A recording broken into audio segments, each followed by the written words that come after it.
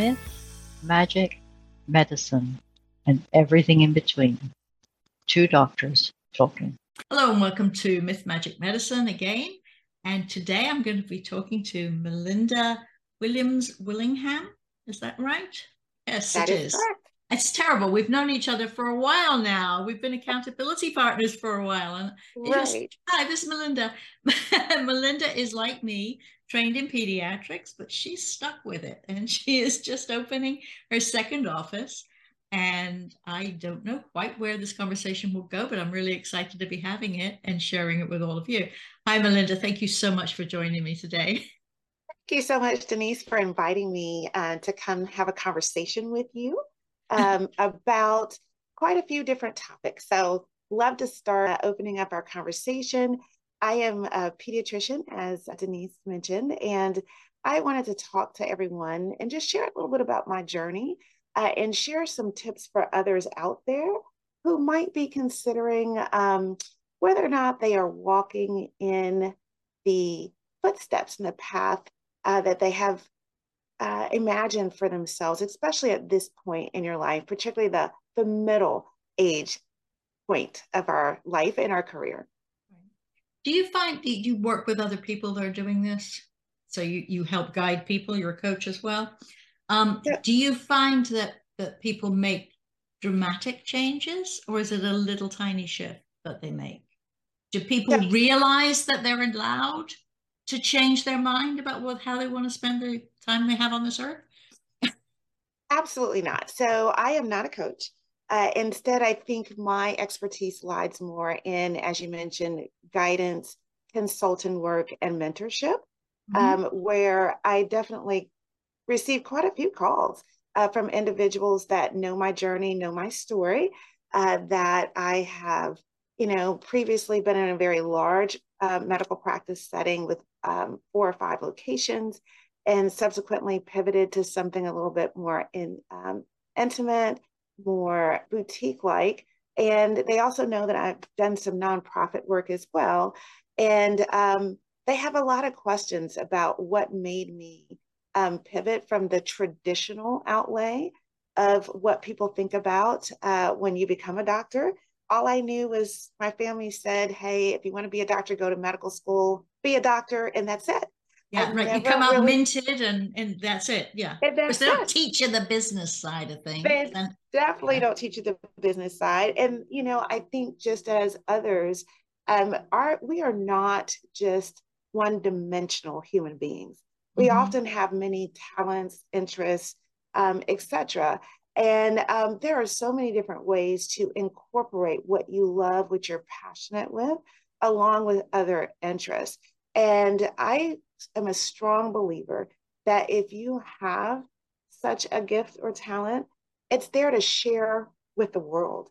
You can help others along their journey and continue to make an impact and hopefully make, whether it's your personal family or your community or where you work, hopefully make it just a little better place. But whilst you're feeling, and by doing that work energizes you as well, not to allow yourself to be drained by service such that you then become resentful of the service. I think there's a lot of that in medicine. I think that's a lot of us suffer from that. Why am I still doing this? Why can't I go home to my own kids? Particularly in pediatrics. And what I didn't know at the time was that some of the early work that I did actually was an antidote to burnout. And I'm not here today to talk about burnout, but I just want to just talk a little bit about how you have to really stay true to yourself and stay in alignment with your core principles. I find that when you tend to deviate from that and you start to kind of contort yourself to align with what corporate world says or wherever you happen to work, I think that's when a lot of people become unhappy and not satisfied, and they become disengaged. So can we back up a little bit? What has been your journey? Because okay, we know you went to medical school because you got an MD. And you went to pediatrics. Where did you do your residency? My residency training was in New Jersey. At the time, it was called the University of Dentistry and Medicine of New Jersey. They subsequently have been I believe all networked into another larger institution. So it doesn't exist anymore, but New Jersey. But they still have a medical school in New Jersey. It's yes, okay. You can do. still go there. Yeah. So did you go straight from, you did straight residency? Did you do fellowship or did you go straight on to practice? I did not do a fellowship at all. So I attended Howard University Medical School. Mm-hmm. And from there, I went to the UMDNJ in New Jersey. Mm-hmm. And I thought about doing a fellowship, but I actually became a mom. I actually had one child in my second year of medical school, and I had my second child in my second year of my pediatric residency training. And so my thought process and what I valued changed a little bit. Yeah. And I no longer wanted to really go into fellowship. I can't imagine having it. I know several doctors have told me they had children during medical school, but I just can't get my head around it. I had my first child in second year of residency also, and the second one in fellowship. The third one was a whole different experience. I was an attending. I could take time off and did. It was amazing. So that does, obviously, motherhood changes where you think your life is going. Often getting married changes where you think your life is going. When did you move to Atlanta? So I moved to Atlanta in 1998. Mm-hmm. And subsequently, I took a position with a local hospital in Gwinnett County. And Mm-hmm. actually, at the time, I took a position with a pediatric outpatient clinic, and they only accepted Medicaid, which is very interesting. There were a lot of problems with our state Medicaid. And a lot of physicians just decided they weren't going to accept Medicaid at all. So the hospital Mm-hmm. created a clinic for those who are underserved. Okay. Was that included the HMOs that were folded into Medicaid or just plain Medicaid only? So at the time, it was just plain Medicaid. The HMOs came later. Okay. But after doing that for 3 years and realizing, oh my gosh, I still feel like I'm a resident. I had to get up in the middle of the night to admit patients. And that was definitely not the career that I had imagined after completing residency. I did not want to continue that. So subsequently, I began my search to look into private practice. There are some pluses, of course, pros to working for a hospital system. But I found it very bureaucratic, and it became very difficult for me to begin to incorporate some of my thoughts or ideas on how I can help, patients or help make the workplace better. What a lovely idea. Why don't you form a committee and we'll think about it? Yeah. So, so what was your next step? Did you just strike out on your own, or did you have some similar-minded fellow to join you? Yeah, so I did not strike out on my own, but I did find a practice that seemed to be in alignment with my philosophy on practicing medicine. So I joined as an employed physician initially for the first 3 years. And then subsequently, I became a partner of that pediatric practice. And I remained there for about 20 years. And we went from about one location to 4 locations at the time that I subsequently left in 2021. Mm-hmm. And so it was time for you to leave. What did you want to do next? And how much soul searching did you have to do before you reached that decision? Oh, that's such an interesting question. I think I realized in probably 2017 that I wanted to practice medicine differently. I wasn't sure exactly how I was going to do that, but I had just attended a tech conference. And usually all of my experience has been going to the traditional, medical conferences, etc. But it gave me a different vantage point on where healthcare was trending towards.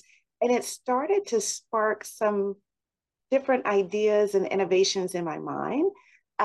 So to back it up just a little bit, shortly after that is when I became part of one of the founders for a nonprofit organization that utilized telemedicine at the time in 2017 and a mobile unit to bring access to care for those patients that really didn't have adequate access to healthcare.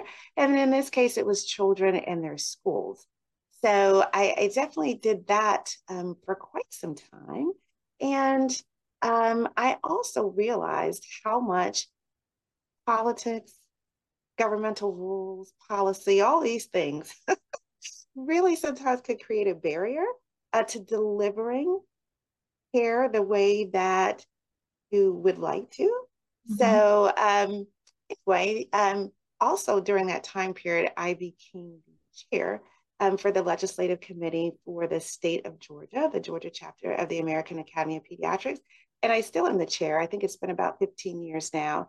And subsequently, I was appointed to the National American Academy of Pediatrics, their Committee on Federal Government Affairs. My term will be ending next year. But again, it was just another opportunity to be able to vocalize how I thought that I could make impact or enter the conversation about how I could help make healthcare better.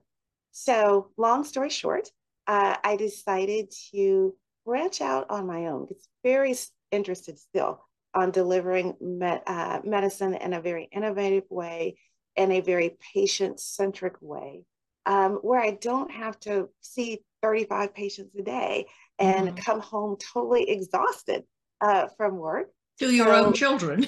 Yeah, to my own children. So launched my solo practice in the middle of a pandemic. Wow, I don't know that the timing was, perhaps optimal, but in retrospect, I think it was fantastic. It was the perfect timing for me. And we've continued to flourish. We're continuing to grow and impact our community, which outside the Atlanta area, you would not think that there exists deserts or pockets where people have difficulty accessing healthcare.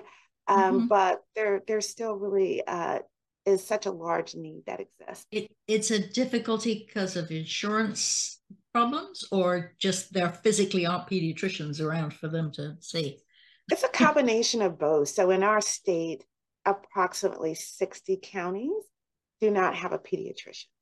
And it's growing. And that has a lot to do with reimbursement rates, et cetera, different pressures that face physicians and healthcare. So it's hard to recruit. Hard to recruit. And the major health centers are all in Atlanta. I'm very bad at geography. But is Scottish Rite in Atlanta, or am I confused? You're exactly right. Scottish Rite is in Atlanta. However, I think part of the issue or the challenges for a lot of the rural communities, they may have to drive, 4 or 5 hours to access care. That's a heck of a long drive. That's a heck crazy. Of a long drive. Correct. And, even though we have several specialists in our community, for example, certain health insurers, there might only be 2 pediatric dermatologists for the whole state. So of course that creates an access issue. But so I picked Snellville, Georgia, where it's a wonderful mix of people from all over the world, and just a wonderful community for me to launch this. What do you think is in what way do you feel you are practicing that is different than some guy two roads over, or maybe 5 hours away from you? What way do you practice differently? One of the ways that we practice differently is I definitely embrace the philosophy of treating the whole child and the whole family. So we do have a psychologist within our practice.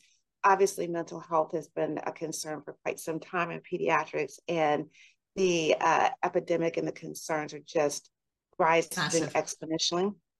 Exactly. And so I love having time with my patients as well. So, previously I might have had about 5 or 10 minutes. The way that we schedule our appointments, I certainly can have up to 20 to 30 minutes. with our appointments, which I absolutely love. I get a chance to really understand what that family unit means in order to raise a thriving and successful child. And that is our whole focus. So we're looking to add additional ancillary services within our practice later this year that will continue to incorporate with wellness. And particularly nutrition is another area that I'm very passionate about as well. And the rising epidemic of not only obesity, but type 2 diabetes in the pediatric population, especially during the pandemic.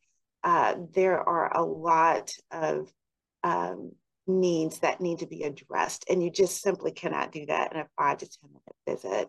So and for the people who worry about finances, like most of us, how well does that work, and you still can pay yourself a salary even though you're taking twice as long as a patient?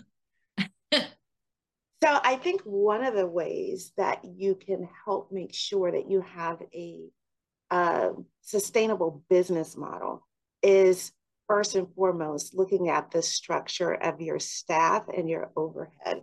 We live in a time where you can certainly leverage technology in many different ways, and you can still achieve and perhaps even exceed your previous outcomes by leveraging these features. So, for example, one thing that can happen, unfortunately, could be medical errors. And particularly when you're busy in pediatrics and you have a lot of children that are in your office for immunizations or other medications, using a system that I won't say their name, but using a system that actually, if I place an order in my electronic health record, it actually will dispense the correct medication, the correct vaccine. It will not dispense anything that is expired, which is absolutely fantastic. It helps with inventory management. So it does a lot of the physical demands that used to take quite a lot of time from my medical assistant. So, it allows me to run a little leaner, and also just knowing how to code appropriately, I think helps a business owner be able to make sure that their profit margins are where they need to be to continue to move forward, offering the services that they like to offer. Do you do much in the way of telehealth with your community? Or yes? Yes, I fell in love with telehealth, like I said, probably in 2017. So I continue to utilize telehealth. And I think also it's another way for me to be able to build that intimate trust with my families. I think that's another area that's very concerning. There's a lot of misinformation and disinformation, of course, that exists on the internet, and families and parents are often conflicted with what information to trust. So if somebody gets sick, like for example, I had somebody yesterday, they thought their child had pink eye, and they were contemplating going to the emergency room. One of the most expensive ways, of course, to treat a very simple condition. So we were able to offer a telemedicine visit even after hours to be able to assist with that family's needs. It was convenient for them. It was pretty simple for our staff as well. And we delivered that service. And I think the other concept I'd like to stress is within the medical home. There certainly are opportunities, and there are definitely reasons why direct to consumer platforms should exist. But in a lot of instances, being able to have a similar platform but delivered within the medical home can be even that much more. Right. Fragmented care is such a big issue. Yes. Although I don't tell you about that because Dr. So-and-so takes care of that. No, I need to know all the things about your health. Yes. Right. So what would you advise a new graduate to think about, or even somebody who's reached their middle of their career? They assume they've okay, this isn't really working for me anymore. I'm exhausted when I go home. What would you suggest they do first other than take a deep breath? Yeah, so I think you made the first important step, which is take a deep breath. You have time to reflect and determine what works best for you. And I think if you still lead by that guiding star, your North Star of what your true principles, that will allow you to navigate that pathway. So I Mhm. also would suggest take off the limits and the boundaries. I think we're Mhm. so conditioned to think about um, delivering healthcare in one way. There are many Mhm. different ways that you can make a difference, and that can be a small way or as big as you'd like it to be. But first of all, you can't even recognize that if you don't take those limitations off of yourself. So I definitely think that's really important. The next thing I would say is finding other people who are doing what you think you may want to do. Yeah. And become, I would say go back to your childhood. Just become a continued avid learner. Learn as much as you can about what you want to do. So do your research. Find others that are doing that within your community and begin to network. I think when I reflect on when I first finished training, I think I was a little intimidated Mhm. initially, going to conferences, going to meetings, and what in the world do I have to offer? I just got finished. There's so many different things that you have to offer. So I think that's really, really important. And honestly, the same principles apply in the middle of your career. I think people again begin to think that, well, I'm getting older, I'm winding down. I don't have it the way I used to have it. And well, certainly there's no way that I can do this now. So I'm stuck with what I know, and it's just too much of a problem, right? Or too difficult to start and embark on something else different. And again, that's totally not true. And I think being geared with like-minded individuals, and like you said, Denise, I'm so happy and thrilled that you're my accountability partner. It helps you navigate, the path before you. And then lastly, one foot in front of the other. Yeah. Very simple, basic, recommendation or advice that we hear all the time, but truly, that is what it takes. Just start and just, take those few little And baby. I think realizing, especially if you're coming from a hospital system or fresh out of residency, and some people start their medical career later anyway. They're already, in their 40s perhaps when they're finishing residency. Just because the hospital says this is the way it has to be doesn't mean it can't be reimagined. But you do need a network of people to help you, bounce ideas. You could bounce some ideas off of people, which I think ought to segue into what, if you're not a coach, how do you help people? And so, actually, one of the other hats that I wear is being a medical consultant. So, I have consulted with individual physicians as well as health centers.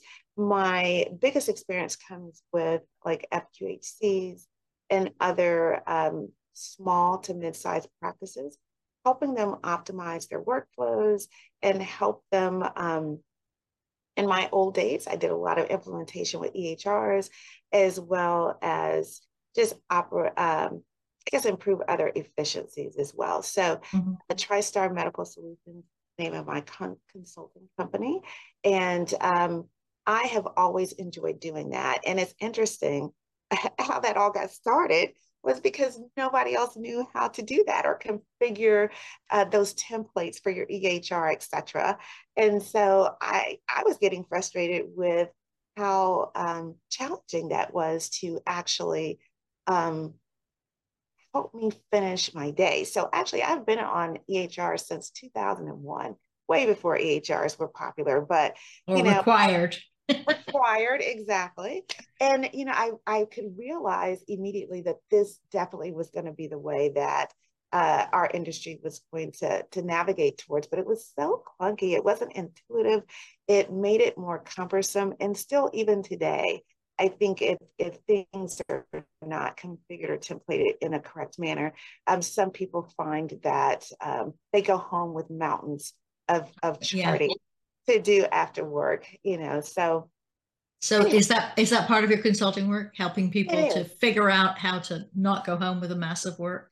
Absolutely. So Massive actually, workload. yeah. Absolutely. And then on the business side, taking a look at your organizational structure, looking at ways that you can integrate other types of technology within your practice or within your company, where you can streamline your efforts and again begin to increase your outcomes, hopefully increase your bottom line as well. And in the meantime, improve and increase the customer experience as well. Not sure about calling them customers, but okay. Yes, they are paid. Well, I'm putting my consultant business. Yes, I realize that. Yes, okay. If I go back to the other one, absolutely. There are patients, there are families. And since I am in the middle of my career, I really enjoy seeing the second generation now, right? Yeah. So yeah, that's the wonderful part about pediatrics, I think, that you absolutely. Yeah, that's wonderful. So do you do this across state lines? Do you just consult for people in Georgia? Are you able to reach out online to people and help them? That's a great question. So initially, my experience has all been within the state of Georgia. But more recently, I've assisted a client in Florida and one in Maryland. So I am in the midst of kind of revamping my consultant company. Because of course a lot has happened within the area of technology and innovation, particularly within the healthcare space. But my goal is to continue to expand my reach a little bit further geographically and across the US and maybe even across the world. Good. It's going to be an empire. Yes. But I do think we have to, it doesn't matter whether your goals are tiny or big. They have to be your goals. They have to fit with the rest of your life. We aren't just physicians, we're people. Exactly. We are people. Exactly. And so learning how to utilize other modalities to begin to disseminate the information that you have within yourself to help others along their journey. That's why I love masterminds or, digital courses. There are a lot of different ways to begin to still disseminate that information. I do have a limited capacity of what I can do and how many individual organizations that I can take on, hands-on one-on-one, but there's still opportunities to be able to make that impact and disseminate that information. Do you speak on this subject at formal conferences, or do you go there more as a listener? Yes, I started off more as a listener. I have definitely spoken professionally in this space and looking to do more of that. I would state that currently most of my experience now as a professional speaker is aligned around the business of medicine as well as advocacy, since I've been doing that extensively for 15 years, and how you can take your advocacy efforts and actually, if you so choose, start a nonprofit organization or start some other company that again begins to move forward with the area that you're interested in advocating about. Mm-hmm. That's great. Learning more about you every time we talk. This is wonderful. So where do you okay, this is a typical coaching question here. Okay. Where do you see yourself in 5 years? That's such a loaded question. And that's actually part of what I'm working on this weekend, actually. In 5 years, I see myself with the current practice that I have, really, again, just I can see the additional ancillary services that we have, not only with our psychologists, but is there an opportunity for doing more wellness programs within our pediatric space? That's very commonplace within the adult space, but within pediatrics, you often don't see that as much. So I'm writing the roadmap and my vision towards that. I see myself also in the next 5 years working more on some of the things that are in my journals. I've been journaling for the past 15 years, and I probably have, I don't know, about 30 titles, and I'm not quite sure if I would like them to be a podcast or a book, but I've always had an interest in doing more in that space. And I can see myself having more time now that I've created a practice that better suits my hours and reflects a little bit more what I'm looking. So looking to practice what I preach about having, personal time and space for yourself. I'm dusting some of those journals off and taking a look at what was I thinking 5 years ago? And does that still resonate today with my core operational principles? And what do I want to bring forth? Do I want to bring that forth in the format of a book or a guide, or would I prefer just to do a podcast? So I've written lots of things over the years, and I definitely see myself still working and seeing patients, but I definitely think that instead of like 95% of my time in patient care, that will be reduced as I begin to add others to help me operationalize my dream, my mission, for the practice. I can see myself reducing direct clinical care and become more of the manager for the. Yeah, and being more of the manager for that, and working on those other projects that have been in my job.